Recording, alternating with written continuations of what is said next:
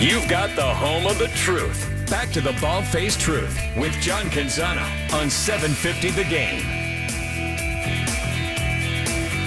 Our next guest, I think he's the best on the NBA. And, he's got a big following as a national NBA writer, the Washington Post. He's an author. If you haven't read the book Bubble Ball, Inside the NBA's Fight to Save a Season, it's a good read. I think it goes down as kind of a time capsule, kind of captures what was happening in sports in an era that was really unprecedented. He's a great follow on Twitter. Ben Golliver joining us. I think he can talk about a multitude of things that I am interested in, and I really appreciate his time. Are you fresh off a flight? When did you land in L.A.? Oh, man, my head's spinning, John. It was I went to Chicago for the draft lottery and saw Portland come up, one ping pong ball short of Wembanyama, but still get the number 3 pick. And then I was in Denver last night for Game 2, pretty dramatic win, and now back in Los Angeles getting ready for Game 3 tomorrow in L.A. Kind of feels like a last stand for the Lakers. If they don't show up, it's going to be curtains. So it's just a lot going on this time of year. What do you make? I saw Mike Malone kind of saying even though they're the 1 seed, he's created this, hey, we're the underdog, chip on our shoulder. Nobody's talking about us, even though we're talking about them. I think it's good gamesmanship. It is, but I think it's true, too. I mean, look, everybody knows the Lakers and the Warriors get talked about, and maybe the Celtics, too, approximately 100 times more than the average team, at least on the national level. And I think he had a point. I mean, coming out of Game 1, Nikola Jokic had unbelievable stat line. He got a lot of credit for that. I actually thought Jamal Murray played great in Game 1 and didn't get quite enough credit for that. But so much of the focus was on the Lakers' comeback, their defensive adjustment, kind of putting Rui Hachimura on Nikola Jokic, and, trying to build the case that, look, yes, Denver won, but maybe the Lakers have figured something out. I think he was spot on with that assessment. That's a lot of what I heard on, from the national level as well. What you saw in Game 2, though, was Denver actually struggle early rather than getting out to the hot start, and they were the ones who made the key adjustments down the stretch. They were the ones that showed more backbone, more discipline down the stretch. They were the ones hitting all the big shots in the late-game moments. Jamal and Murray going absolutely crazy in the fourth quarter, 23 of his 37 points in the fourth quarter. And they were making Anthony Davis and LeBron James, I don't know if they're making them look old, but certainly making them look tired in the key moments. So I think he was feeling himself. I think Michael Malone likes the grandstand. He likes the stage a little bit. He likes to stand up for a team and try to instill confidence in them, given that franchise has never made the NBA Finals before. And they truly believe it's their time. You heard Jamal Murray say, getting overlooked, it's going to feel a lot sweeter once we win the championship. Like, these guys are feeling themselves, John. They really have a lot of confidence, and they're going to have a chance to go up and take a 3-0 lead tomorrow. We'll see if they can do it. The most important player in Game 3, in your mind, who's that player that this all sort of rests with right now? Well, to me, the X factor for this entire series has actually been Murray. I said that before the series started. And the reason why, you've got Jokic versus Anthony Davis. It's not that those two guys are going to cancel each other out, but you're going to get excellent offense from Jokic every night. You're going to get excellent defense from Anthony Davis every night. Those are going to be sort of the defining players for these teams, and they're great foils, right? I mean, Denver is the number 1 postseason offense. The Lakers are the number 1 postseason defense. It's a really nice match.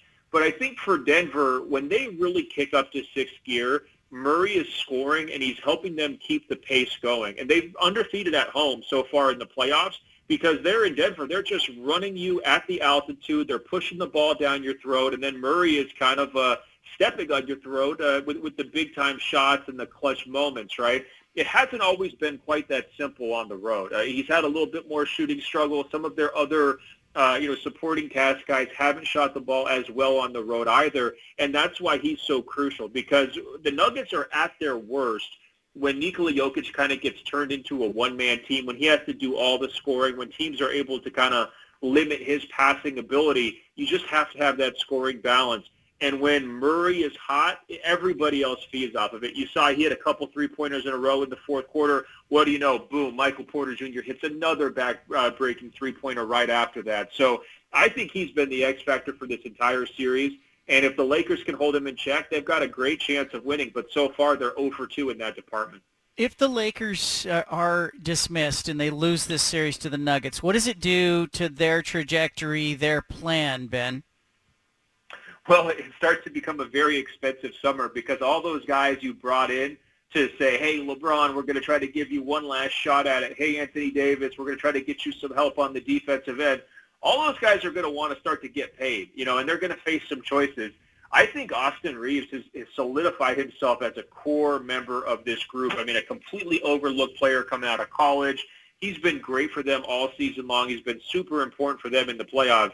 The guy can just flat out ball, and they have to take care of him. But it's going to get expensive because I know there's going to be a lot of GMs around the league saying, this guy's definitely worth $20 million a year. I mean, he's rock solid. You can really count on him. He fits with anybody, plays hard on defense, and he's a really skilled scorer as well. So he's going to get his money. I think the big question then becomes, well, can you afford to pay him and D'Angelo Russell, right? Or if you don't pay D'Angelo Russell, or if he's asking for too much money, how do you fill that hole? Because it'd be a problem, a position. That's why they went to go trade for Westbrook a couple of years ago. They wanted somebody else who could kind of pick up that ball handling slack. And don't look now, Rui Hachimura has been on fire in the postseason. He's played great basketball. He's setting himself up for a nice payday, whether that's the Lakers or somebody else who can kind of come and poach him from the Lakers. So, all of this fun over the last couple of months since the trade deadline, it's been great for the Lakers fans. They're resurrected. They're so excited down here in L.A. They were so forlorn for like a year and a half when they had to watch Westbrook, turn the ball over constantly and brick all these jumpers. They're loving life right now. But the problem is, someone's going to have to pay the check at the end of this, and we'll see how expensive it gets. Ben Golliver, Washington Post NBA writer, national NBA writer, is with us. The criticism of the NBA years ago was, hey, it's predictable. We can always pick who's going to be in the finals, or general idea of that. Feels a little bit more like the NFL with the Miami Heat in the East. How good is this for the league to see the Heat doing what they have done to this point? Yeah, you're right. I mean, it's a little bit of an any given Sunday vibe when you've got an 8 seed in the conference finals, up in the conference finals, maybe with a chance to make the finals. Similar deal in the West. The Lakers had to play in, a play-in tournament. I mean, they're a 7 seed looking to try to win the Western Conference from that side of the bracket. We've rarely seen that in NBA history. I'll say this. I get the benefits of parity for sure. From the league office's perspective, you always want teams to feel like they have a shot because that cuts down on tanking. It cuts down on some of the, the late season injury issues, quote unquote. Teams like Portland have had these last couple of years where they're starting to run out these lineups so you don't even know who these guys are. They don't have any NBA resumes whatsoever. Whenever teams have a chance, typically it's going to be better for the fans. It's going to be better for the league as a whole, better for the television partners. At the same time, I don't think you want to overcorrect too much here. I think a big part of what makes the NBA great is that it's a superstar-driven league. It's about the big personalities of the biggest stars. For years and years, it's also been a super team league, right, where you get the Heatles down in Miami or you get the Golden State Warriors, and then the rest of the league gets to have a good time and hate them. And what we've seen in the past is that drives huge interest and huge ratings, television ratings, by having these big favorites who are targets that everybody else is trying to take down. And so, if we get into the scenario where it's just, you can't really even make predictions about who's going to win because it changes so much and it's so random because the playing field is so level, I think there's benefits to it. But to me, it would be a very different NBA than what we've experienced for my entire lifetime, whether that's Magic and Bird or Michael during the 90s or Tim Duncan and Kobe Bryant, those guys having their eras, straight on to LeBron and Steph having their eras. I think there's a possibility that the NBA could overcorrect here, and I think sometimes it's good to have those big targets to get everybody excited. I heard, one national writer say, hey, the West feels like it's wide open right now on a podcast, and I said, I don't know if it feels that wide open. I think Denver is the 1 seed. They're going to be back. I'm thinking about it from the Blazers' perspective. It doesn't feel like it's wide open. How wide open does the West feel to you moving forward? Yeah, that's a tricky phrase, right? Because if you're saying wide open as, there could be a bunch of different teams to win it next year, I could understand that. Now, if you're saying, hey, it's so easy to crack into the playoff picture, you got another thing coming. I think a great example on that front would be the Dallas Mavericks, right? They make the Western Conference Finals last year. They're the belle of the ball, right? Luka looks like he's the future face of the NBA. Everything's going great. They lose one key player in free agency. That would be Jalen Brunson. They can't really replace him. All of a sudden, they're making panic trades for Kyrie Irving. They're losing their mind, and boom, what do you know? They're tanking down the stretch of the season, getting fined by Adam Silver for it, and missing the playoffs entirely, right? There's no thought in my mind that even going back as far as like January, they would have forecasted their season to play out how it did down the stretch. And so that makes it really tough. If you're on the outside of this party, looking in, it's going to be hard to kind of get back in there, especially when you've got some young teams that are really on the rise. I look at Oklahoma City Thunder. I think they're going to be in the playoffs for years and years to come, given how many draft picks they've accumulated, given how good Shai Gilgeous-Alexander is. A similar deal for the Utah Jazz. They're in the right direction of their rebuild. They're going to be, right there in the mix. And I even look like a team like San Antonio, and obviously they had the worst record, tied for the worst record in the Western Conference this year. But you get a player like Wembanyama, you've got a proven front office, you've got a proven ownership group, you've got a Hall of Fame coach in Greg Popovich, and you've got a lot of cap flexibility and future draft picks. You could build a nice team around Wembanyama in a pretty quick time period. And then the San Antonio Spurs are going to be right back in that idea for, consistent winning and playoff spots.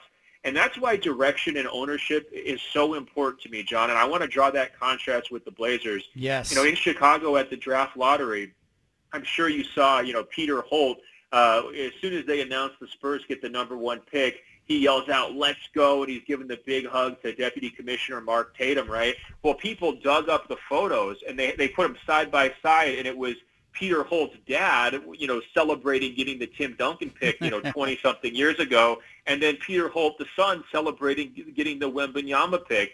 That's what stable ownership is all about, right? And I think you look at this Portland Trailblazers situation, are we sure, someone like Jody Allen, is she going to be as excited? Is she going to understand the implications of getting a pick like Victor Wembanyama, sort of like Peter Holt, the younger, understood clearly? I mean, he was going on and on during his interview after winning that number one pick about what a big deal it was going to be for the franchise. He had clearly scouted Victor Wembanyama himself. He knew what kind of a teammate he was, what kind of a player he was.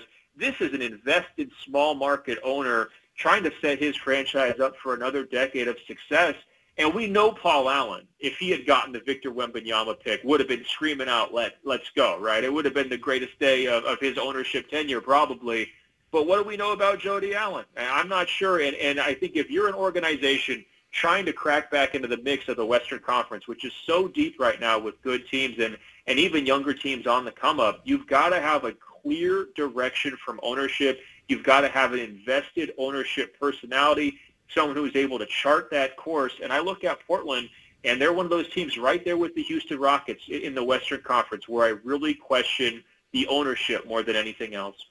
Ben Golliver with us, Washington Post NBA writer, national NBA writer. The Blazers get the 3 pick. Damian Lillard's on record. He doesn't want a 19 or 20-year-old. I have mixed feelings about it. I appreciate his loyalty, but I'm not sure if you're the Blazers, if you trade the 3 pick and Anthony Simons, that you can get enough that makes you moves the needle and makes you a contender. What are other teams, what are other executives you talk about saying about the Blazers and their predicament? Well, first of all, John, let's look back at Blazers history, right? I mean, in terms of who are some of the most important players that have led the best eras of the Portland Trailblazers basketball, right? Bill Walton, Brandon Roy, Damian Lillard himself. I mean, the list goes on. All these guys were really high picks. Getting the number 3 pick is a great asset. It's not Victor Wembanyama, but that is an opportunity to get a guy who sets you up for the next, 5, 10, 12 years if you hit the right guy at number 3. There's even a big difference between, who you could potentially get at number 3 and, a player like Shaedon Sharpe they drafted last year. You just go through history in terms of all the great players who have been available at number 3.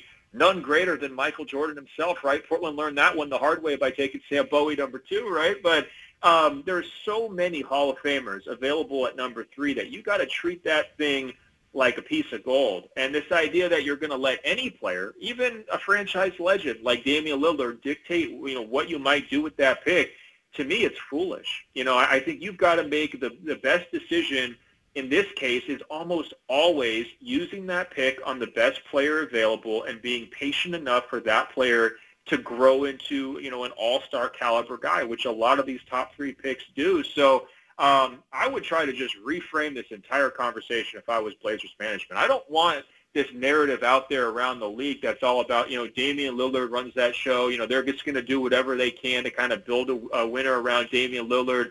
Damian doesn't want to play with kids. All of those things are, in my opinion, negative to the perception of the organization as a whole, right? Like, it's not just Dame's team, right? The Blazers were there before Damian Lillard, and, one day once he retires or moves on to a different organization, the Blazers are going to be there after Damian Lillard. Blazers fans know this. There was before Walton and after Walton, before Drexler, after Drexler, before Brandon Roy, after Brandon Roy. This is how it works. And if you really want to set yourself up for success these next 10 years, put away the trade machine, get in the gym, watch these young prospects, and pick the best one you've got. If Lillard pushes back, because I'm with you, Ben, I think you have to make that pick because that's your future. And I'm not mortgaging that to try to be 6th in the West and, make Damian happy and sell a few tickets in the next 2 seasons. But let's just say Joe Cronin turns to him and says, hey, we're going to pick Scoot Henderson, and, we feel like he's part of our future. And Dame says, I want out. I don't need an exact trade, but the leverage, the value at that point for Lillard in the league, I saw Danny Ainge get multiple firsts in that Donovan Mitchell trade last year. I start to think about, what you could do with Lillard to really set your future up. As I ask you that, what crosses your mind?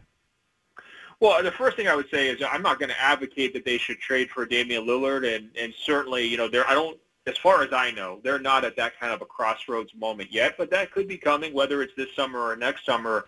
Just from Portland's standpoint, it's a heartbreaking decision to make, to part with the guy. The Blazers learned this, dealing with the Clyde Drexler trade as well in the 90s. Like, it leaves a mark on the fan base. It leaves a mark on the organization. It's painful to do something like that, right? But there's never been a better time in NBA history to trade a franchise-level guy because more and more of these players have asked for trades. Kyrie Irving, Kevin Durant, those are just the recent, mid-season examples, right? But the list goes on and on. Anthony Davis, James Harden multiple times in the last couple of years.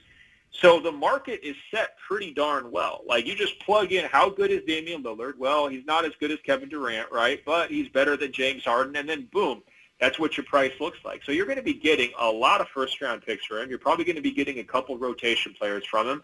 And it's going to be for a team that's looking to add a star to a group that it feels like is ready to compete for a title if they're feeling like they're one player away. And right now there's so many thirsty owners around the NBA trying to talk themselves into being one player away. I mean, look what the Phoenix Suns did. Matt Ishbia was on the job for 6 hours, and he traded his entire next decade of draft picks to grab Kevin Durant, and he's not even an outlier. He's just trying to keep up with the Joneses. Look at the Minnesota Timberwolves. Why in the world would they trade for Rudy Gobert? Well, they're just desperate to win. They want to win so badly, and so I actually think it's a good market opportunity for some teams to be on the other end of those trades. You think Utah's feeling great about the Rudy Gobert trade and the Donovan Mitchell trade?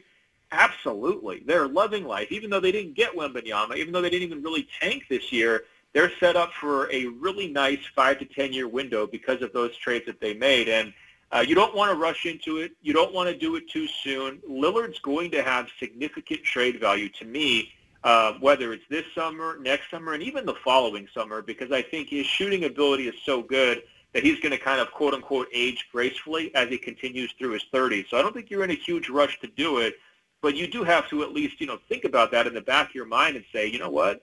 This could actually work out really well for us. This is not like, the end of the road where when Kevin Durant left Oklahoma City and it just decimated their franchise because they didn't get anything back for him. The NBA market has evolved, and it's a much more efficient trade marketplace. And, usually if you're trading a guy, you're getting a lot of good stuff back these days. I was talking to Bob Whitsitt, just having a casual conversation on another matter, and, I got on the subject of how difficult it is for a guy like Joe Cronin who has absentee ownership and very little proof of performance, maybe not the relationships that some of the other GMs in the league have, and how difficult the job is. Do you have a sense on, how much harder it is for Joe Cronin to get out and get deals and make deals, given that, he's got very little proof of performance? Well, I think the one thing he's got is a great upbeat personality, and I think that commands a lot of respect. I've never really heard anyone else around the league have anything negative to say about him. Seeing him in Chicago, it was a big, wide smile knowing they got that number 3 pick, because the value of number 3, like I was saying earlier, is significantly better than number 5. He got thrown into a tough spot. It's not like he got groomed to be the Blazers GM for 10 years in advance of that, right? The previous organization, it was very much, one guy's making all the calls, and everybody else is sort of supporting that one guy. And once you took the guy out, it's like, all right, well, there's going to be a real transition deal to try to kind of put these pieces back together. Ultimately, you learn quickly, because you're put into these tough spots. You've got to make decisions on major trades like the C.J. McCollum deal. You've got to go out there and try to find pieces who fit around Damian Lillard, like Jeremy Grant. And then you have to make those decisions realizing that there's risks involved, and potentially you're going to have to sign those guys to big contracts down the line. So I think he's done, fine for himself. It's obviously a limited track record here since he took over. It hasn't really been all that long in NBA years, but I think that he's still trying to find that home run piece, that guy who can really make a franchise a difference, a needle mover, as they call him. He hasn't found that quite yet, but certainly when you're looking around the league and there's Pat Riley and there's the Danny Ainges of the world, and there's even Rob Pelinka, who's Kobe's agent, so he knows everybody around the league and has known him for decades. That's tough competition, just like it's hard to keep up with LeBron and Steph Curry and those guys. There's some really, really heavy hitter GMs out there, and they're the ones who are really driving a lot of these moves, and their organizations have some advantages from a market standpoint and wealth standpoint and an ownership standpoint that the Blazers just don't have.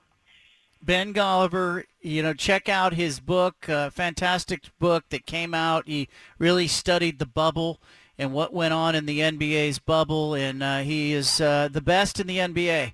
I think, Ben, you do a fantastic job. I appreciate your time, Ben. Washington Post national NBA writer Ben Golliver. Thanks, Ben. Oh, it's my pleasure, man. It's going to be a fun month for you guys up there, counting down to the draft. I can't wait to see what happens. I know. I hope they pick a player, Ben. I hope they do. I hope they think about their future as much as everyone wants to focus on the now. Ben Golliver, thank you. There he is, Washington Post NBA writer. Great stuff, really rich. Steven, quick takeaways as you look at that. Oh, man, preach, Ben, preach. The fact when he said Blazers don't give in to Damian Lillard, that is exactly what they need to do. No offense to Dame, Dame is awesome, but they're not one move away. And to get the number 3 pick in the draft, as Ben described it as gold, it is really good. And the fact that there's going to be a Brandon Miller or a Scoot Henderson, those are 2 guys that, everyone says you can build around. You can't waste it and you want to, and lose value on it and trade for a veteran that may help you get to the playoffs for a year or 2 by sacrificing the future. I'm with you, John.